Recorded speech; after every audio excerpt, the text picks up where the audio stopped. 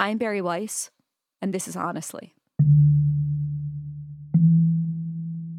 Dear Provost Susan Jeffords, I'm writing to you today to resign as Assistant Professor of Philosophy at Portland State University. And today, I want to begin with a powerful resignation letter from my guest, Peter Boghossian. Over the last decade, it has been my privilege to teach at the university. My specialties are critical thinking, ethics and the Socratic method, and I teach classes like science and pseudoscience and the philosophy of education. Peter's letter to Portland State was read and shared by people in academia, but also just across the world. It powerfully articulates with bluntness that I think has become exceedingly rare what is happening in our institutions of higher education and why it's so dangerous for the health of our politics as a whole. But in addition to exploring classic philosophers and traditional texts, I've invited a wide range of guest lecturers to address my classes, from flat earthers to Christian apologists to global climate skeptics to Occupy Wall Street advocates. I'm proud of my work. I've invited these speakers not because I agree with their worldviews, but primarily because I didn't. From those messy and difficult conversations, I've seen the best of what our students can achieve, questioning beliefs while respecting believers, staying even-tempered in challenging circumstances, and even changing their minds. I never once believed, nor do I now, that the purpose of instruction was to lead my students to a particular conclusion. Rather, I sought to create the conditions for rigorous thought, to help them gain the tools to hunt and furrow for their own conclusions. This is why I became a teacher and why I love teaching. But brick by brick, the university has made this kind of intellectual exploration impossible. It has transformed a bastion of free inquiry into a social justice factory whose only inputs were race, gender, and victimhood, and whose only outputs were grievance and division. Students at Portland State are not being taught to think. Rather, they are being trained to mimic the moral certainty of ideologues. Faculty and administrators have abnegated the university's truth-seeking mission and instead drive intolerance of divergent beliefs and opinions. This has created a culture of offense where students are now afraid to speak openly and honestly. I noticed signs of the illiberalism that has now fully swallowed the academy quite early during my time at Portland State. I witnessed students refusing to engage with different points of view. Questions from faculty at diversity trainings that challenged approved narratives were instantly dismissed. And those who asked for evidence to justify new institutional policies were accused of microaggressions. And professors were accused of bigotry for assigning canonical texts written by philosophers who happened to have been European and male. At first, I didn't realize how systemic this was, and I believed I could question this new culture. So I began asking questions. What is the evidence that trigger warnings and safe spaces contribute to student learning? Why should racial consciousness be the lens through which we view our role as educators?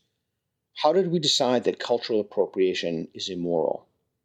Unlike my colleagues, I asked these questions out loud and in public. I decided to study the new values that were engulfing Portland State and so many other educational institutions. Values that sound wonderful, like diversity, equity, and inclusion, but might actually be just the opposite. The more I read the primary source material produced by critical theorists, the more I suspected that their conclusions reflected the postulates of an ideology, not insights based on evidence. I began networking with student groups who had similar concerns and brought in speakers to explore these subjects from a critical perspective. And it became increasingly clear to me that the incidents of illiberalism I had witnessed over the years were not just isolated incidents, but part of an institution-wide problem. The more I spoke out about these issues, the more retaliation I faced. Early in the 2016-17 academic year, a former student complained about me, and the university initiated a Title IX investigation. Title IX investigations are a part of federal law designed to protect, quote, people from discrimination based on sex and education programs or activities that receive federal financial assistance, unquote. My accuser, a white male, made a slew of baseless accusations against me, which university confidentiality rules unfortunately prohibit me from discussing further. What I can share is that students of mine who were interviewed during the process told me the Title IX investigator asked them if they knew anything about me beating my wife and children. This horrifying accusation soon became a widespread rumor. With Title IX investigations, there is no due process, so I didn't have access to the particular accusations, the ability to confront my accuser, and I had no opportunity to defend myself. Finally, the results of the investigation were revealed in December 2017. Here are the last two sentences of the report. Quote, Global Diversity and Inclusion finds there is insufficient evidence that Boghossian violated PSU's prohibited discrimination and harassment policy. GDI recommends Boghossian receive coaching. Not only was there no apology for the false accusations, but the investigator also told me that in the future I was not allowed to render my opinion about protected classes or teach in such a way that my opinion about protected classes could be known. A bizarre conclusion to absurd charges. Universities can enforce ideological conformity just through the threat of these investigations. I eventually became convinced that corrupted bodies of scholarship were responsible for justifying radical departures from the traditional role of liberal arts schools and basic civility on campus. There was an urgent need to demonstrate that morally fashionable papers, no matter how absurd, could be published. I believed then that if I exposed the theoretical flaws in this body of literature, I could help the university community avoid building edifices on such shaky ground. So, in 2017, I co-published an intentionally garbled, peer-reviewed paper that took aim at the new orthodoxy. Its title, The Conceptual Penis as a Social Construct.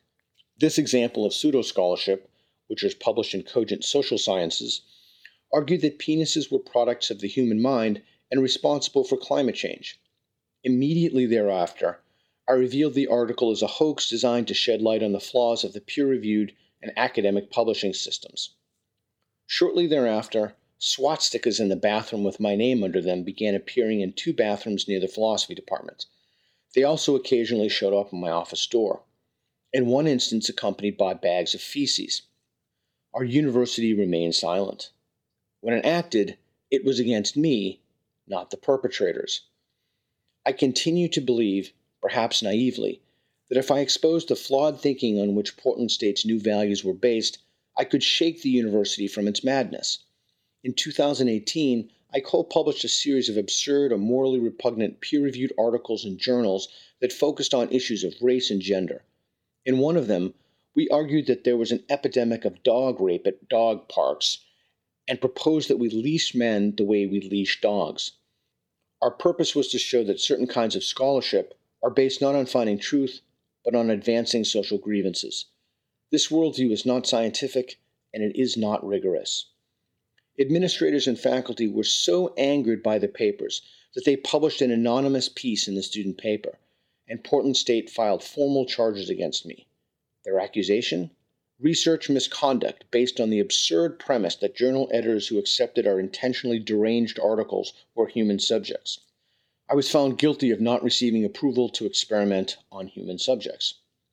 Meanwhile, ideological intolerance continued to grow at Portland State. In March 2018, a tenured professor disrupted a public discussion I was holding with author Christina Hoff Sommers and evolutionary biologist Brett Weinstein and Heather Hying. In June 2018, someone triggered the fire alarm during my conversation with popular cultural critic Carl Benjamin.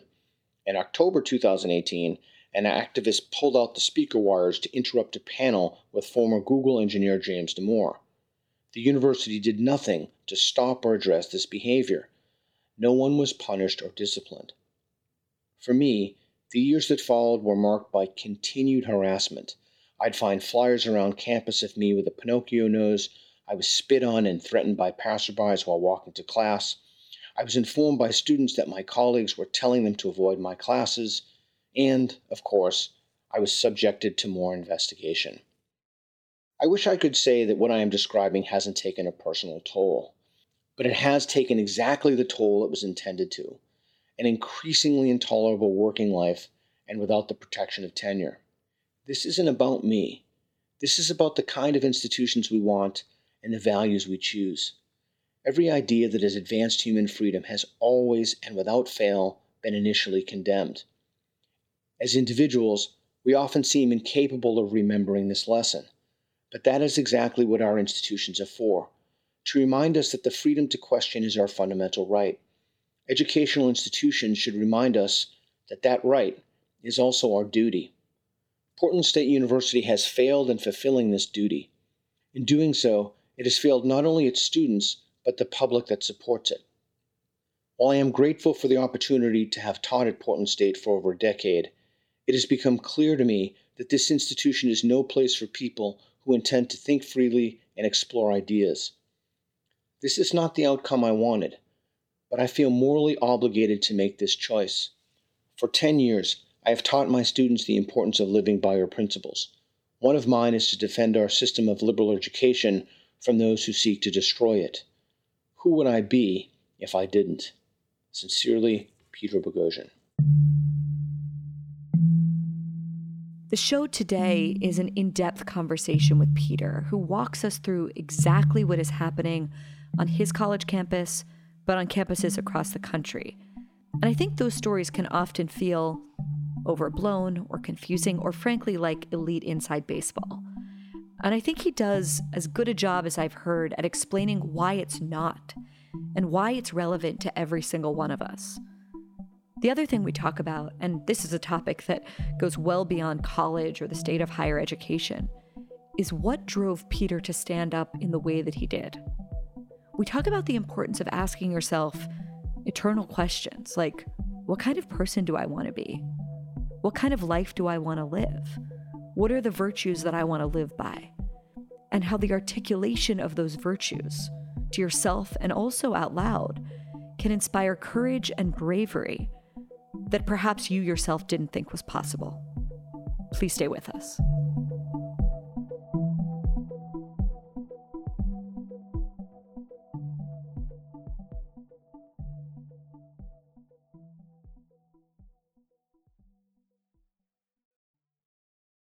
Okay, so Peter, I want to go back before the transformation, before the university became this social justice factory. What was it like when you joined Portland State University, and what was the context that you joined under? It was a great place to teach. I did my dissertation at Portland State University. That's where I got my doctorate, and I taught in prison systems. And I was drawn to Portland State because I enjoyed the let knowledge serve the city brand. Is that the motto? Yeah. Yeah, and I believe that. I believe that knowledge should be inherently practical to help people. And it, not just people, but to help the least advantaged among us. It's a philosopher, American philosopher John Rawls writes about in a book that moved me, that really changed my intellectual life, called The Theory of Justice. But I believe that, and I lived it, and so I taught at Portland State, and then I got involved in the atheism and the atheist movement, and they loved that. They loved that because that comported broadly with the worldview. So I never really encountered any problems there. And it wasn't until significantly after that I started really piecing things together. You mentioned that you taught in the prison system. What does that mean? What did you teach? Oh, I taught critical thinking and moral reasoning with the goal to increase prison inmates' moral reasoning abilities to help them desist from crime, and teaching them how to think through morally complicated problems. It was basically a kind of training where they can empower themselves with reason. Because to me, that's what this whole thing is about. It's about reason and evidence. How did teaching in the prison system compare to teaching at Portland State, at least in the beginning? Teaching in the prison system is totally unmediated. I enjoyed it.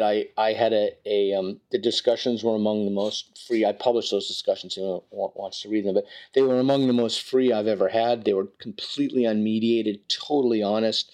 The subjects, there was nothing off. We talked about murder. They talked about, and it was really an opportunity for me to experience a way people think about things that just never occurs to me. Like, killing people came up a lot, or, incidents of violence or rage. And I was just struck by the power of reasoning to bend the moral arc towards sanity and away from violence. You are drawn to people who think differently than you. you're fascinated by that, which is something that these days seems like a quality that's increasingly rare. And you write about that in your letter. You mentioned in your piece that you brought into your classes flat earthers and Christian apologists and people who think radically differently than you. What was your goal in exposing your students to people like that? And what was the feedback like at first when you began doing that at school? That's a big question. So just to name some of the names. So the Christians I brought in Corey Miller, who's the head of Ratio Christi, the leading Christian organization on campus. We ended up doing a tour, by the way, of Utah, I think a 4 or 5 university tour, something like a Christian and an atheist argue for intellectual diversity. Flat Earthers, I had a Mark Sargent come in, the guy who's a leader in the Flat Earth movement. Mm-hmm. I've had Nick Pope come in, who was an employee for the British government's Ministry of Defense, and he provided evidence for alien abductions and UFOs and things of that nature. Also had Phil Vischer come in from VeggieTales to talk about Christianity, etc. But I brought them in because I genuinely believe it's not enough that people are taught by people who think differently than them. And John Stuart Mill writes about this. They have to be taught by people who believe it. So I don't believe any of the arguments for the existence of God. Like, I teach them, but I don't believe it. And if you really want students to get the most out of it, you have to bring in people who are believers. You just have to. So when you did this at the beginning, let's say a decade ago, what was the student response? Well, it was terrific. But even now, when I brought in the Flat Earth guy, the response was excellent. But now, I like the global climate change fellow, I could never bring in individuals who question the dominant orthodoxy. There are things that anything about protected classes, for example. What do you mean when you say protected classes? When you look to the literature, it means people whose ancestors have been historically oppressed or currently oppressed. But it gets tricky because not all people. So Jews and Asians don't fall into that category. Why is that? That is the subject of a podcast in and of itself.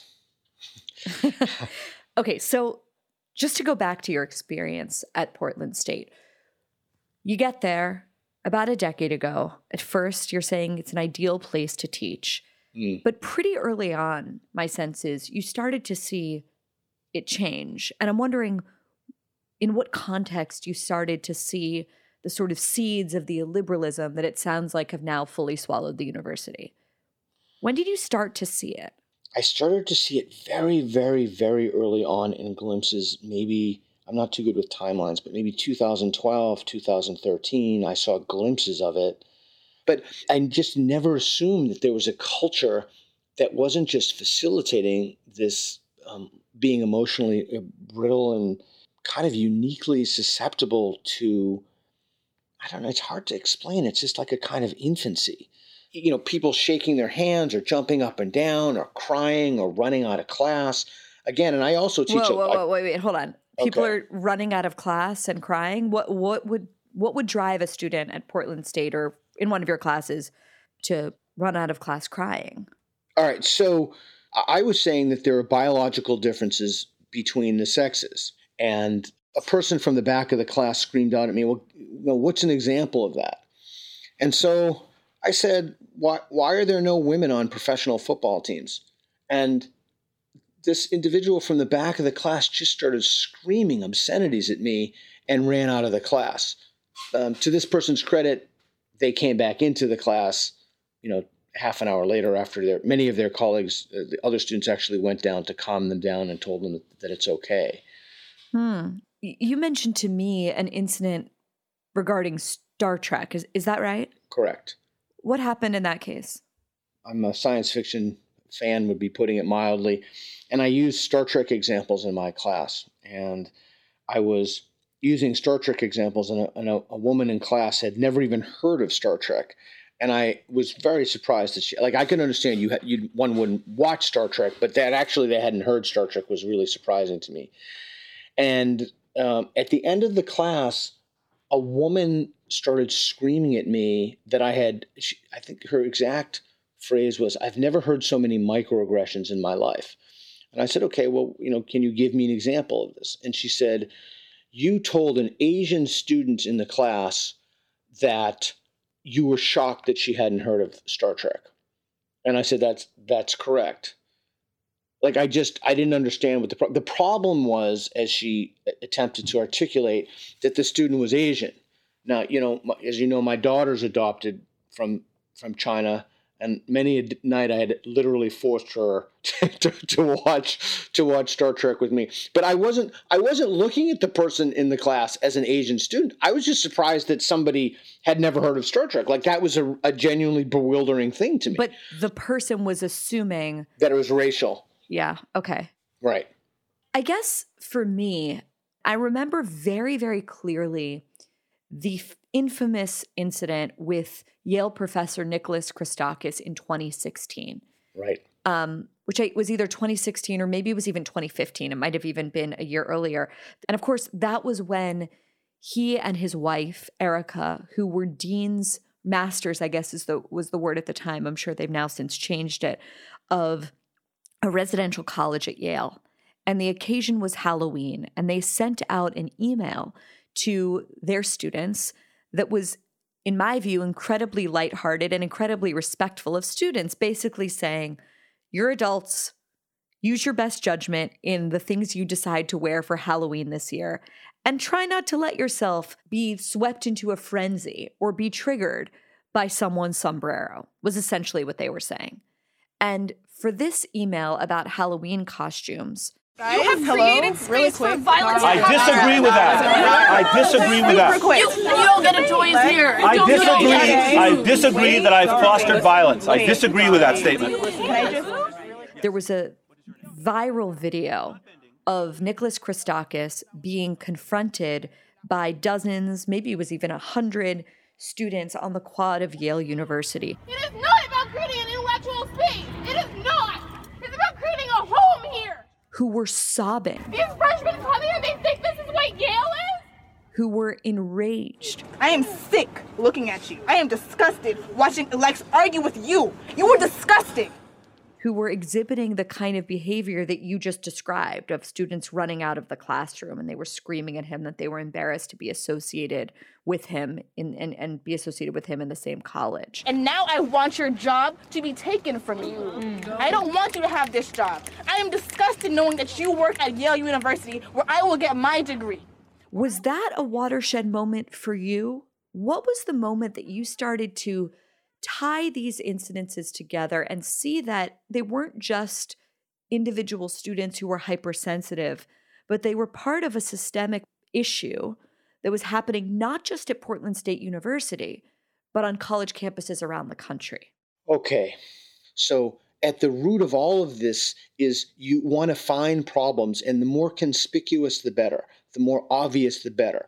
And these are tangible manifestations of a social injustice, and to rectify that, we need to raise the whole system. Mm-hmm. All of our institutions are corrupt with patriarchy, they're corrupt with misogyny and racism, etc., and there are visible manifestations of this. Now, I didn't know that this was connected to systems level thinking. Like systemic racism is a great example of that. It's not just racism, even the definitions have changed. But at the time, I didn't make these connections because I didn't understand that they were using words in non-standard ways, right? I didn't understand, for example, when Trump was running for office and there were diversity panels, why there was no Trump supporter on the diversity panel. Mm-hmm. And you have one other thing operative here that I think is important. It's this idea of safetyism. It's the idea that certain thoughts, certain ideas are intrinsically harmful to people, but they're not just harmful in a blanket way. They're harmful in ways that affect race, gender, and sexual orientation. And so you need to protect people from those ideas. So you need to create systems that guarantee their safety. For example, inclusion is an example of that. So when you create an inclusive space, you're creating a welcoming space. And in order to create a welcoming space, you have to make sure that people don't feel excluded and they feel welcomed. And the only way to do that is to have some kind of a speech restriction so that nobody says anything offensive, right? So that nobody says anything that hurts other people's feelings. But I didn't understand. Like, I just thought when I heard the word inclusion, it means we have to include everybody. Well, of course we have to include. Who wants to exclude anybody? So, but I didn't make the connections for how the system itself was facilitating a kind of fragility among students, how it was protecting them from ideas that some people would claim to be offensive. And that's the thing I didn't see. I just thought that there were isolated incidents of people who participated in some kind of, some kind of one-off belief. So, for example, the whole microaggressions thing was just totally fascinating to me. Like, I just couldn't understand how, particularly in a philosophy class, how you were supposed to learn philosophy if you didn't engage certain ideas that could offend people. Yeah, like I literally was trying. I just couldn't understand it. And so I remember there's an article by 2017, Scott Lilienfeld. It's called "Microaggressions: Strong Claims, Inadequate Evidence." And I would bring this article up to people, and no one would respond. What do you mean, people? Students, other professors? No, other professors, students, and I would say, well, here's an article that says that there's strong claims but inadequate evidence, and people would look at me like I had some kind of a problem. So you have to think about this in terms of people are coming to the classroom truly believing that they have the right answers to moral questions, and it all comports with this suite of beliefs and ideologies that fall under the broad rubric of social justice. I think most people would experience the Star Trek incident and the football incident of the student running from the classroom crying. And I think they would think to themselves, Peter, keep your head down. I'm going to keep my head down. I'm going to be cautious. I'm going to sort of distance myself from anything that seems like it might be vaguely third rail. And just kind of go with the flow here. But these incidents actually drove you to sort of go to the root of the ideology and the ideas and the books and the theories that are sort of the bedrock of the things that most of us walk through the world and we think, oh, that's crazy, oh, that's woke, oh, that's cancel culture. You actually became an expert in the ideas behind a lot of the nonsense that a lot of us read about in the headlines. Yeah, I don't think there's anything special about me. I just think that that's Socratic training. Like anybody who's really, truly, and sincerely read the Platonic dialogues and looked at the conversations Socrates had with people, he's just always curious about how people know stuff. I mean, it's pretty straightforward. Like, why do you believe that? How do you know that? And I really do. If someone knows something I don't know, I want to know it too. And so I was always curious when people were upset by something, and I was trying to figure out, like, what was the reason that people were upset? Like, I couldn't figure it out. And even, when I asked my colleagues, I even asked somebody who was in charge of this, and the response I got was to report me for asking questions. He literally reported me, and that's his job, is to explain the diversity initiatives to people. And at that point, I realized, like, wow, there's something, either I have fundamentally misunderstood something, or something is awry here. Something is sick. Something is truly wrong with this. Well, it's like curiosity is the bedrock of the entire idea of an education. And all of a sudden, you were finding that curiosity was a liability to you. Right. And it's only the bedrock of an education if you go in thinking that you don't have the right answers. If you go in thinking that you have the right answers to moral questions, there is no curiosity. It's a catechism, right? So it's not a symposium anymore where people come to discuss ideas. It's a kind of church. And not just a kind of church. It's a kind of fundamentalism. Where did you go looking for the primary source material? That's a great question. It took me a while to figure this out. So there's a nucleation point to the madness. And that nucleation point, the source, where it is coming from, is in disciplines dealing with race, gender, and sexuality. Whenever I did learn about something, that could not possibly be true. And I looked into it. Invariably, it came from a single body of literature. It came from what I later termed with my colleagues grievance studies, disciplines that were designed to find grievances and point those out. And those were always in the areas, at least when I started this in 2014, those were always in the areas of race and gender and sexuality. So you mean classes like gender studies or... Right. Not just classes, but entire bodies of literature, entire scholastic peer-reviewed journals upon which the university was basing its policy. So you're immersing yourself in this literature, and you're finding that not only are there journals devoted to essentially hunting for, like archaeologists, for the smallest of offenses. Right. Not only are there whole departments at universities across the country based in this, but there are whole bodies of knowledge built on this false foundation. Correct. And you decide that you're going to be a little bit of a puck, and you're going to try and publish essentially a stunt article to expose the intellectual rot behind these ideas. Right. Which takes me, of course, to a phrase I've been wanting to say this entire conversation, the conceptual penis. Peter, explain to us what the hell the conceptual penis is.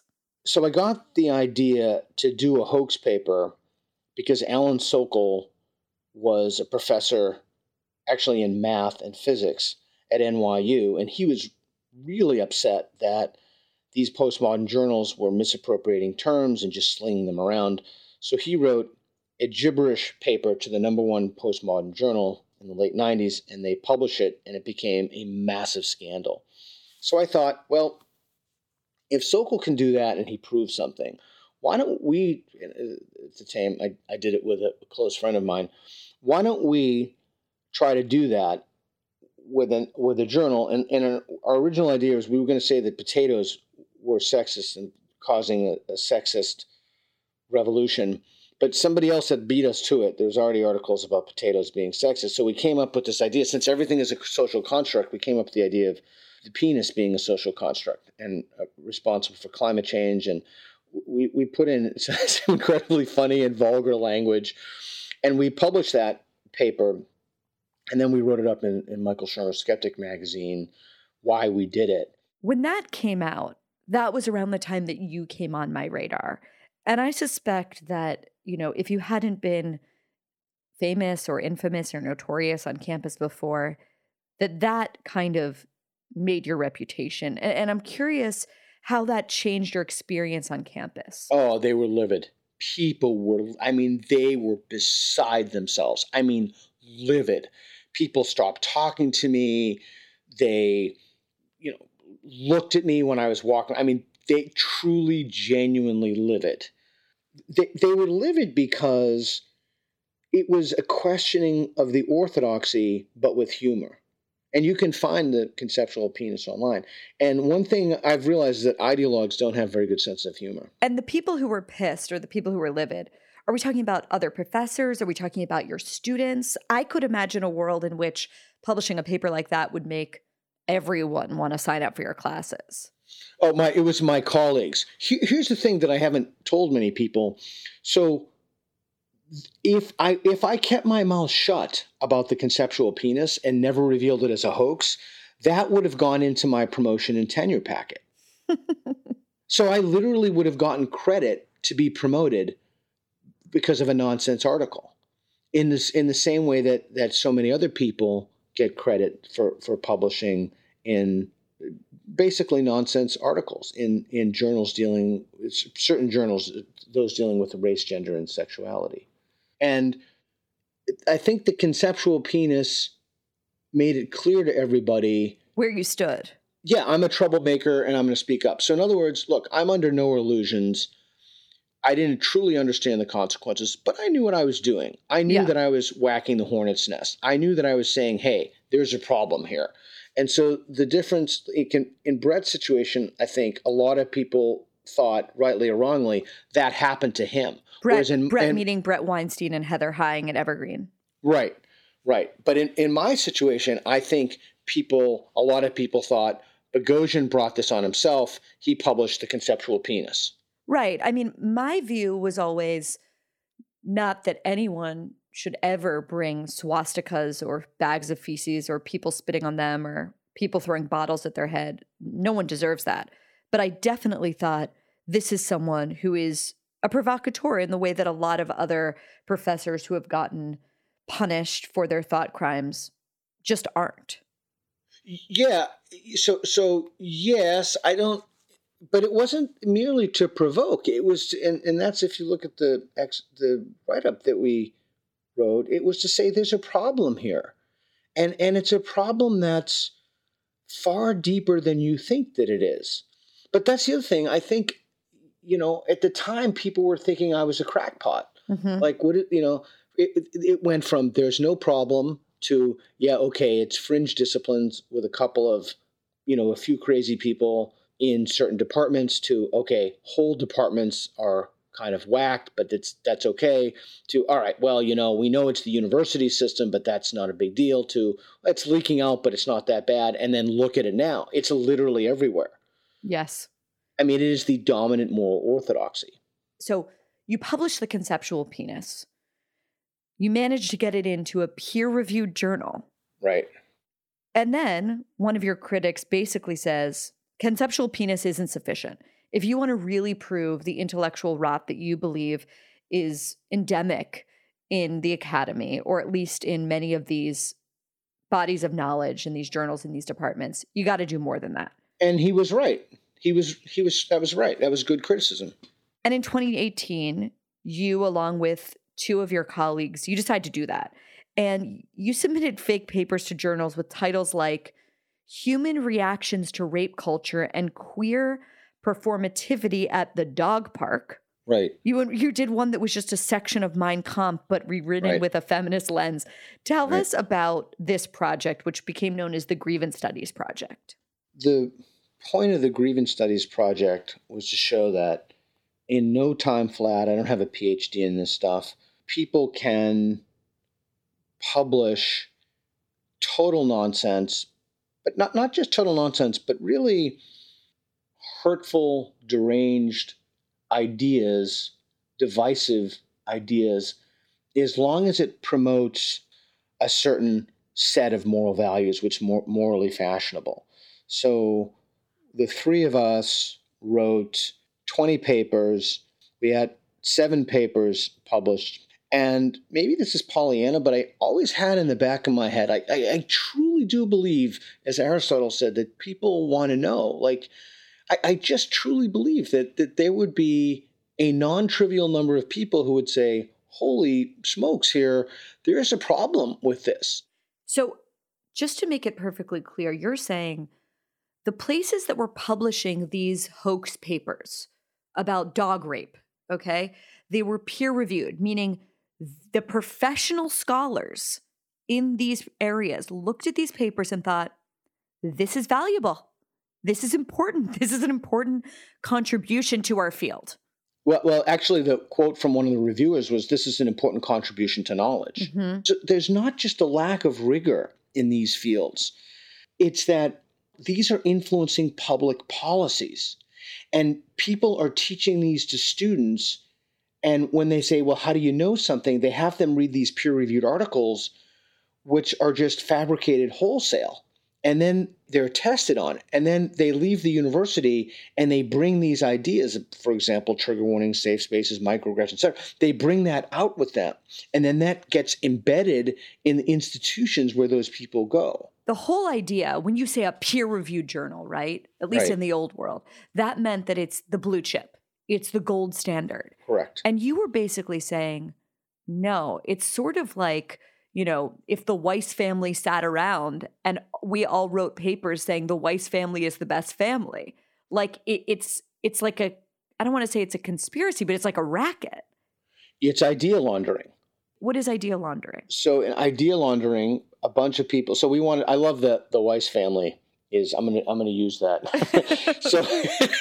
so the Weiss family is the best family. They have all these superior values, and then you get your sister on there and she's like, yeah, the Weiss family is awesome. And then I'm a big fan of the Weiss family. I'm like, yeah, I love the Weiss family. So we all get together and we all agree that the Weiss family is fantastic.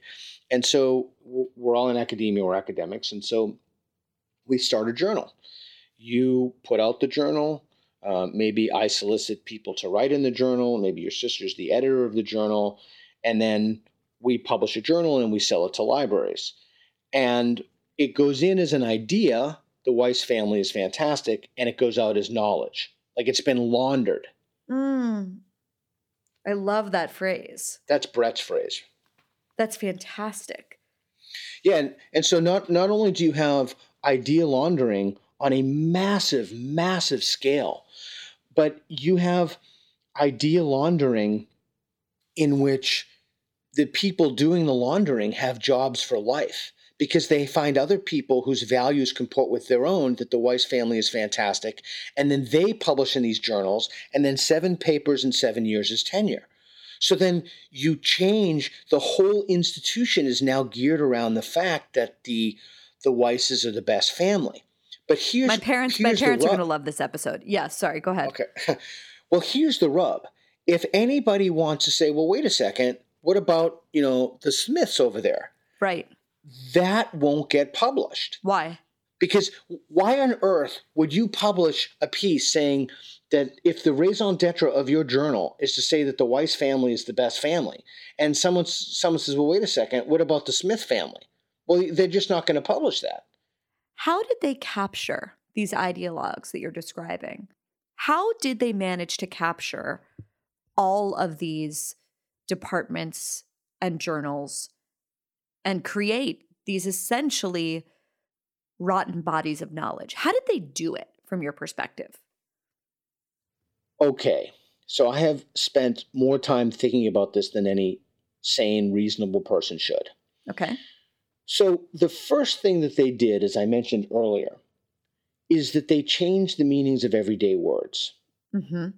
So they have hoodwinked an astonishing number of people into thinking that words like diversity or equity, which have a positive valence, are good things. Everybody wants to be for equity. Everybody wants to be for diversity. But the words don't mean what people think they mean. My daughter goes to public school here. I'm constantly getting emails about equity, constantly. And every time I ask people what equity means, almost nobody knows what equity means, or they look it up in the dictionary and they see fairness. But from the literature, this is clearly not what these words mean. So how did this happen? Is that they used words in non-standard ways. So they start by waging war, or really Trojan horsing language. It's a linguistic war, correct. What's the second stage? They built off of scholarship, largely French scholarship, and Helen Pluckrose has a lovely piece, How French Intellectuals Ruined the West, in Ariel magazine, that explains that process. They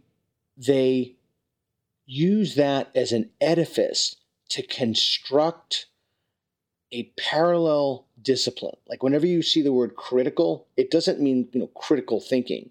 It basically means it's the study of something.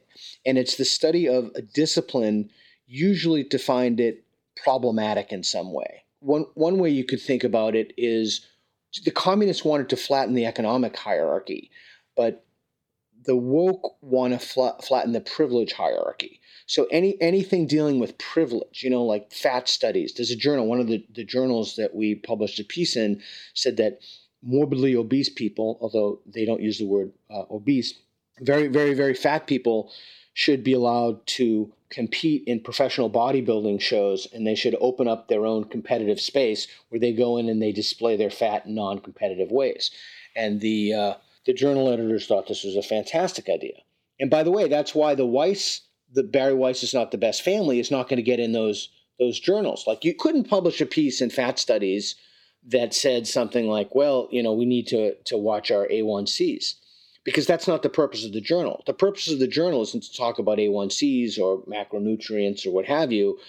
The purpose of the journal is to promote fat acceptance. So it just wouldn't work. So to answer your question directly, there were certain values that they forwarded. And then it was a process of self-credentialing from there. Now, that's an oversimplified view of how it happened, but that's the basic idea. So now, so many of these thoughts and ideas are simply normative. You write in your letter, Peter, that the more that you question the ideology, the more you were retaliated against. Right. Explain to us what that looked like for you. I can do that. I really don't want to make it like woe is me, I'm the victim, because that's just not what it's about. That's not what this should be about. Mm-hmm. And I'm even self-conscious. I just don't see how answering that question would be particularly productive. I really admire that about you. And I'm not looking for you to do woe is me or make this about your own grievance study about Peter Boghossian. The reason I'm asking you about that, Peter, is because I want to explain to people what happens when someone puts their head above the parapet, outs themselves as a thought criminal who doesn't go along with this ideology, the mechanisms inside our liberal institutions that are used for illiberal purposes. That's why I'm asking you about it. So if we could just briefly talk about the investigations that were lodged into you. One of them I think is particularly unbelievable about the human subjects aspect of this. It's just, that's why I'm asking, if you wouldn't mind. So the key word is that university mechanisms are weaponized. That's the word. They're weaponized. And they're used as a threat. They're always in the background, like Tolkien's The Lidless Eye. It's just there looking at you, watching. It's just there waiting and pouncing. The other thing I've realized, having dealt with individuals who are in the orbit of this ideology, is they will speak to you in one way, in a very saccharine, super polite way, but under the surface of it all, they just despise you. I mean, they have just such an unspeakable hatred for you as a moral monster. And so one of the things that happens is you start to realize that the people who you thought were your friends aren't really your friends, because those relationships weren't really based upon virtue and truth. They were based upon, he's in the same discipline or she's in the same office and everybody's smiling and have kind of a pleasantry, but those were not authentic relationships. And so people just stop talking to you. And the administration is constantly looking for something. They're just constantly looking for something to bring you up on or to get you again or to find, because they already know you're guilty, right? They know you're guilty. The question is, what did he do? We just have to find what he's done. Well, one of the things that they did in your case is Portland State's Internal Review Board, correct me if I'm wrong, they open up this investigation into you in 2018 after these hoax papers. And the accusation is that you have had a breach in ethics. Why? Because, and I just found this unbelievable, you didn't get consent from the editors of the journals you submitted papers to. And they classified those editors of the journals as human subjects. How did that shake out in the end? That investigation? I had to do a training, and I think that the consequences would have been far, far worse for me had I not had the leading public intellectuals in the world say, knock it off. Like this is crossed the line. And who are the intellectuals defending you?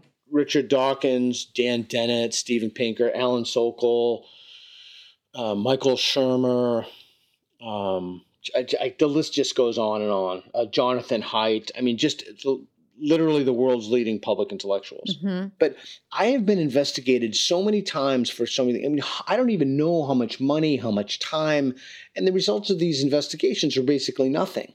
One of the things that really horrified me about your letter is that in the process of this Title IX investigation, the school is basically reaching out to lots of people in your life, including your students, your former students. And those people reported back to you that the Title IX investigators were asking if they had heard about you beating your wife. And children. And your children? Yeah. And that then becomes a rumor throughout campus. Correct. How, from a just purely human perspective, as a father and a husband, how do you not walk away from that right then? This is an institution that is like trying to demolish you and your life, not just your career. What keeps you there at that point when the school is apparently trying to actively spread the rumor that you are a wife beater and a child beater? As Hitchens says, the grave will supply plenty of time for silence. I think it's essential to stand up to bullies. You just can't let that happen to yourself. Again, it's not like it was anything particularly heroic. I just wasn't having any of it. I mean, don't get me wrong. I was crazy stressed out because at the same time that was happening, I mean, there were all these other things that I just could not talk about in the letter. Someone's going through my Facebook page and they're asking, ex-girlfriends about my sexual activities and any sexual allegations, and other people are, I mean, there was just so much crazy, total departure from any norm of how we would deal with a situation. You can't let those tactics beat you down. I mean, who would I be if I capitulated to that? There'd be no sense of integrity. There'd be no, from the Greek sincere, used from the Latin, you used to hold a vase up and to see if the vase was sincere, or at least so the rumor goes. You'd hold it up to the light to see if it had been glued back together again. And there's something about being sincere and having your integrity and standing up to this that it's what we must do to have the kind of society we want to have. Because if we don't, then petty small people will always get their way, and that will destroy all of us. So there was really no choice. It wasn't like it was a great act of heroism. More with philosopher Peter Boghossian after this.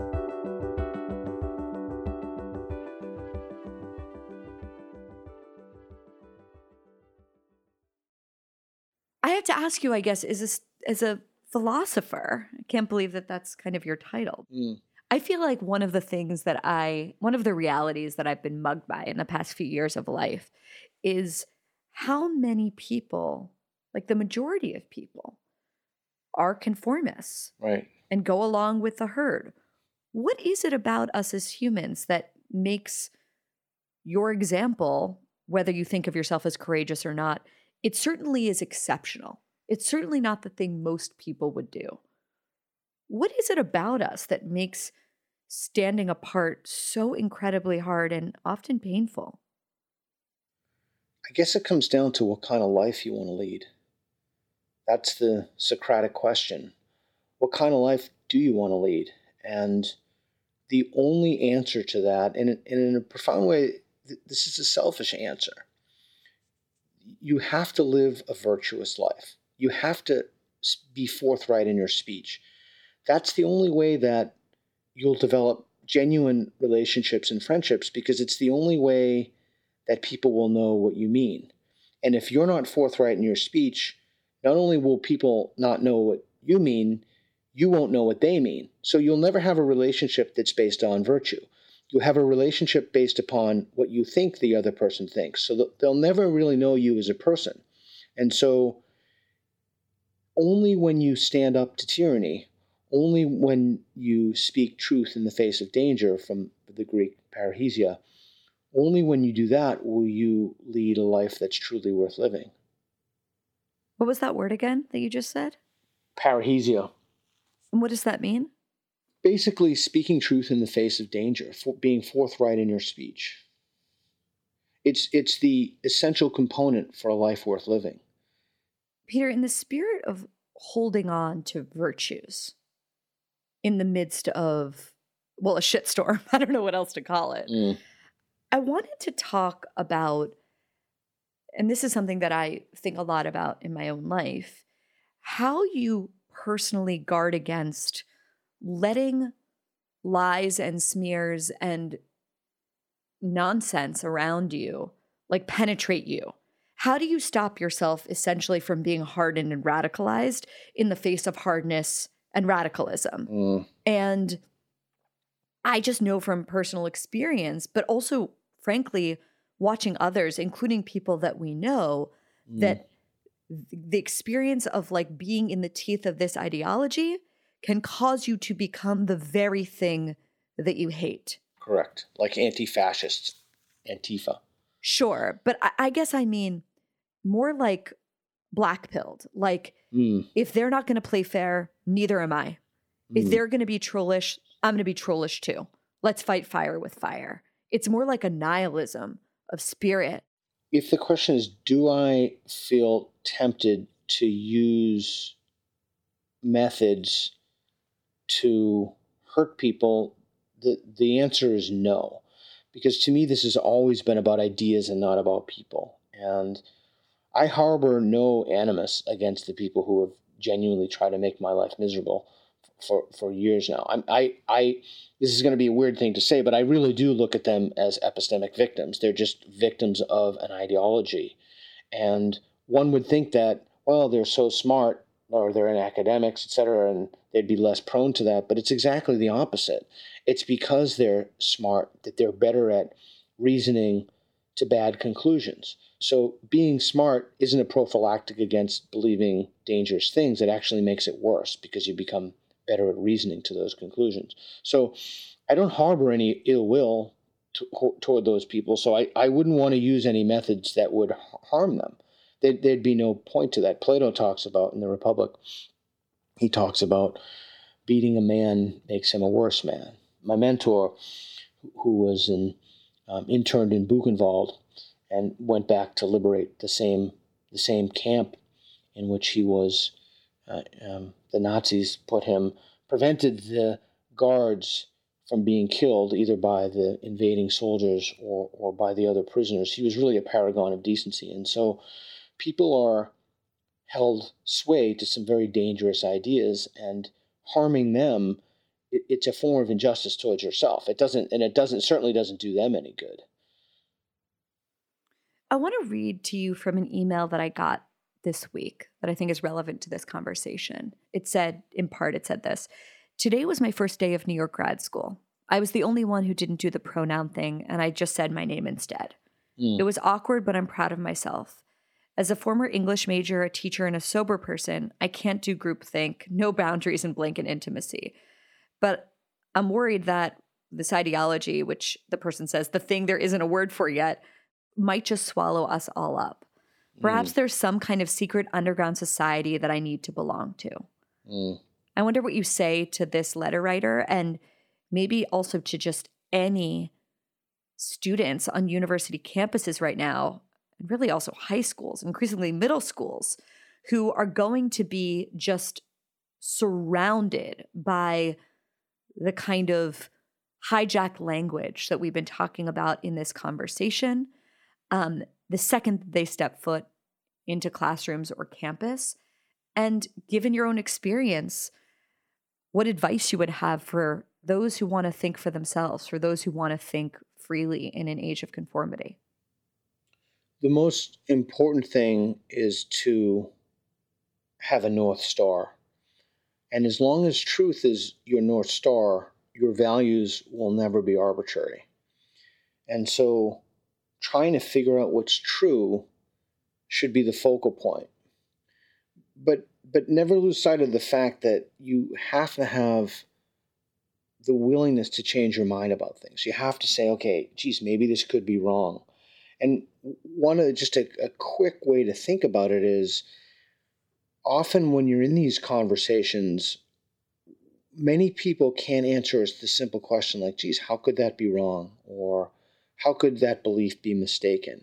And so that's a big red flag.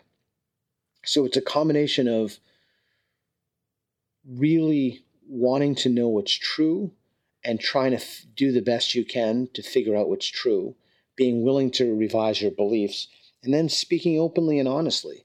But that just doesn't mean voicing every concern that you have. You have to be somewhat politic and judicious in what you say.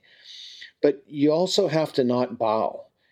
You have to draw the line between being forthright in your speech and navigating the realities of an institution that's beholden by a very dangerous ideology.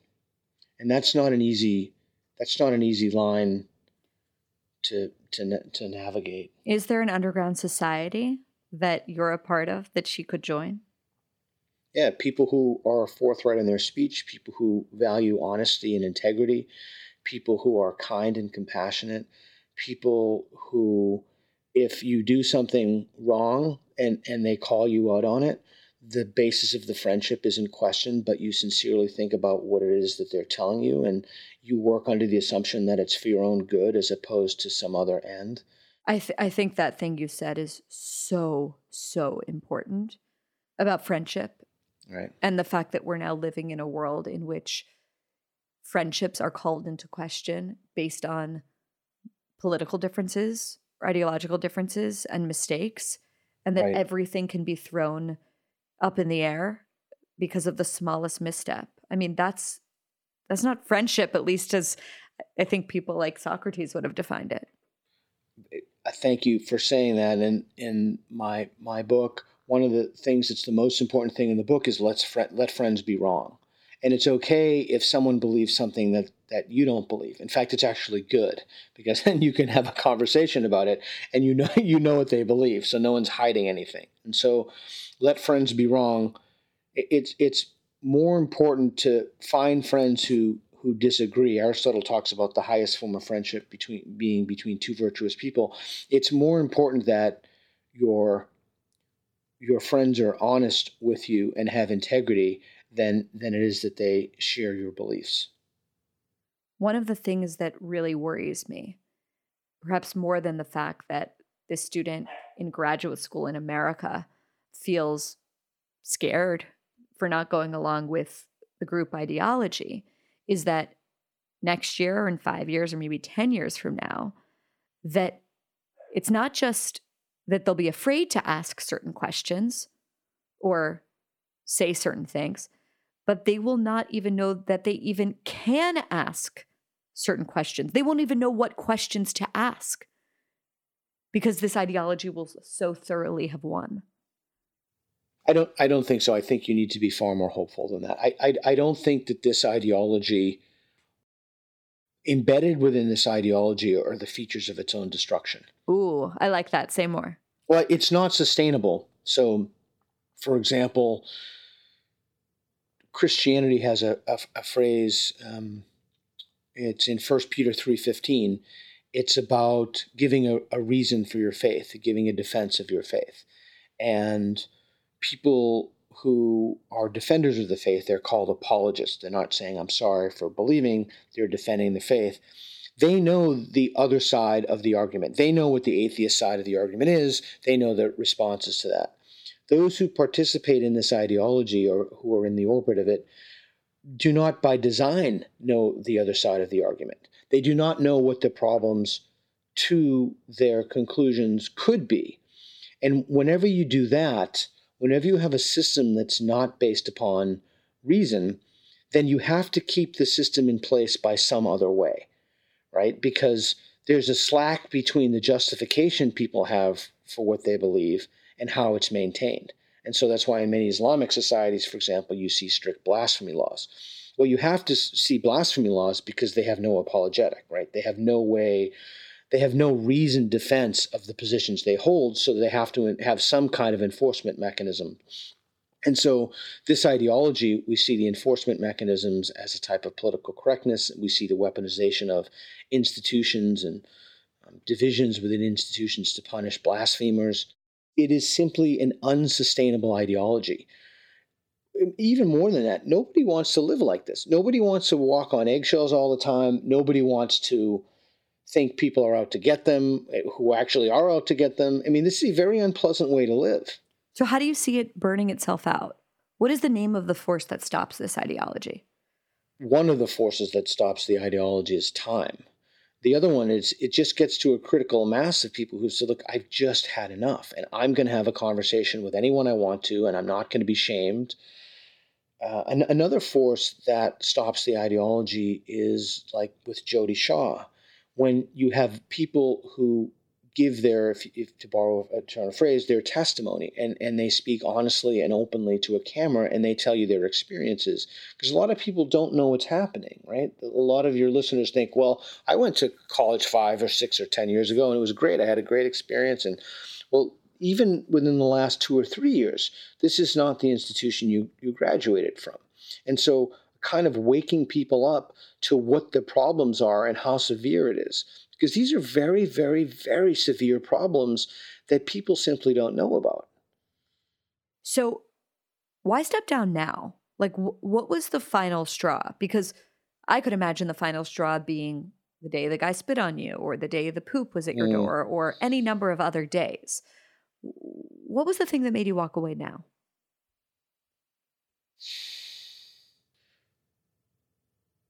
Why would I want to be in a job? I made $60,000 a year. I loved what I did. Like, I truly loved what I did, but I couldn't do what I loved. Like, the institution itself prevented me from teaching. It prevented me from helping people engage ideas. So it wasn't that I was not making a lot of money, but doing something I loved. It was that I couldn't do something I loved, something I was actually hired to do. And I couldn't do that. So what did it say about me if I stayed there? It's just not the person I want to be. Well, there are certain people who will look at your decision to leave, I imagine, because this was a huge response that I got from loving critics after I left the New York Times. And they would say, you're giving up. You're throwing in the towel. If you only would have stayed there, you could have sort of reformed it in a positive way from the inside. No, that's utterly impossible. There is no possible way, particularly when dealing with true believers and dealing with a kind of enforcement mechanism for an ideology. There's just no possible way that I could. I was even having trouble toward the end with fighting back, because I was just paranoid when I was in class. I was walking on eggshells that someone would complain about me.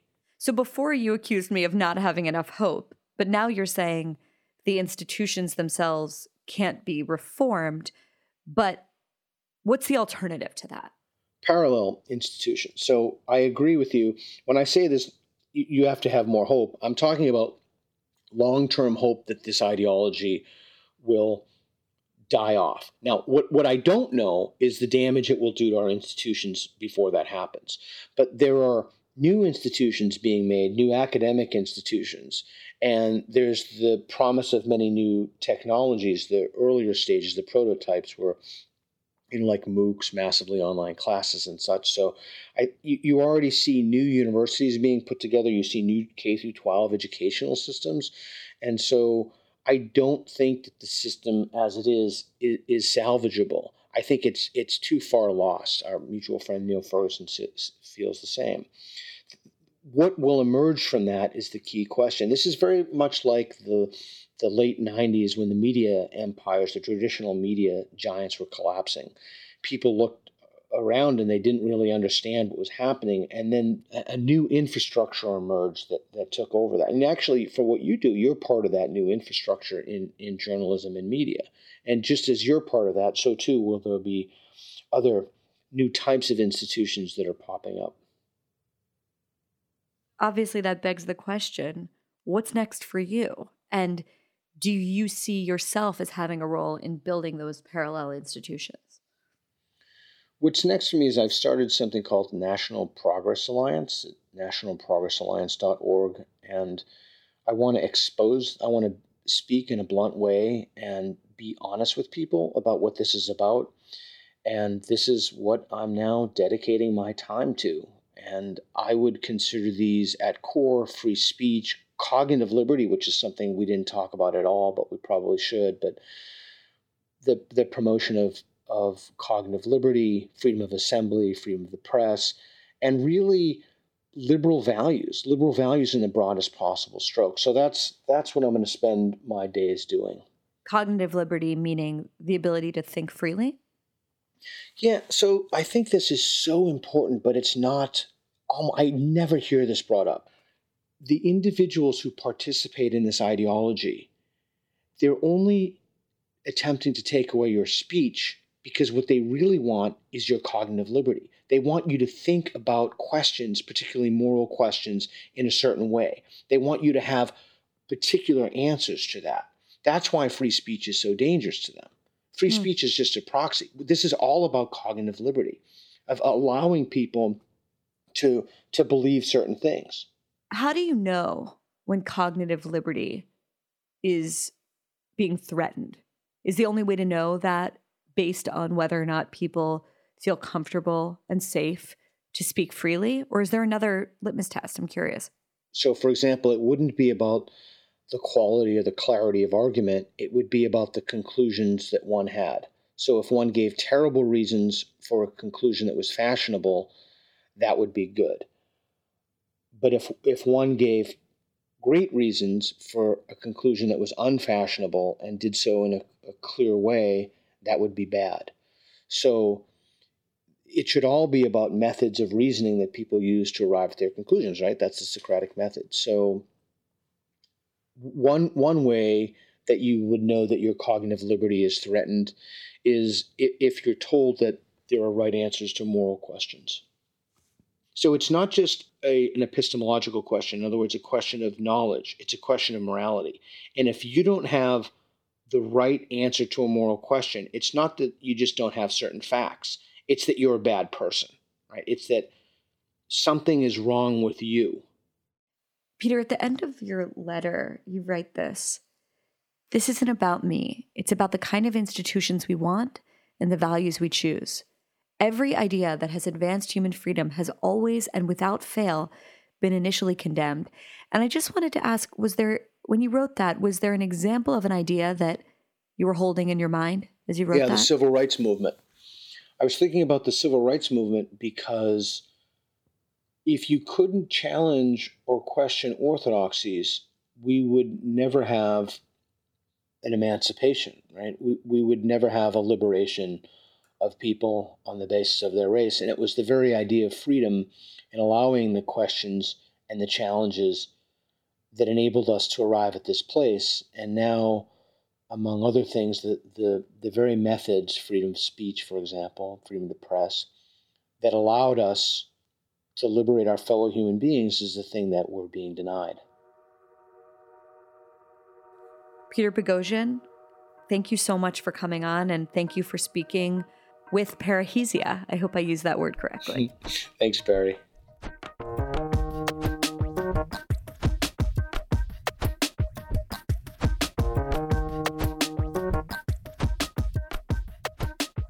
Thank you so much for listening. It's been an amazing week over at our newsletter, Common Sense, where we celebrated back to school with a slew of stories that I think you will find extremely interesting. We talk about the unintended consequences of gifts from billionaires like Mackenzie Scott to schools like Whittier College. We talk about the explosion in homeschooling in this country. And we have a fabulous essay by a 17-year-old in New York about how he became immunized to woke politics. Read all of that plus Peter's letter at barryweiss.substack.com. See you soon.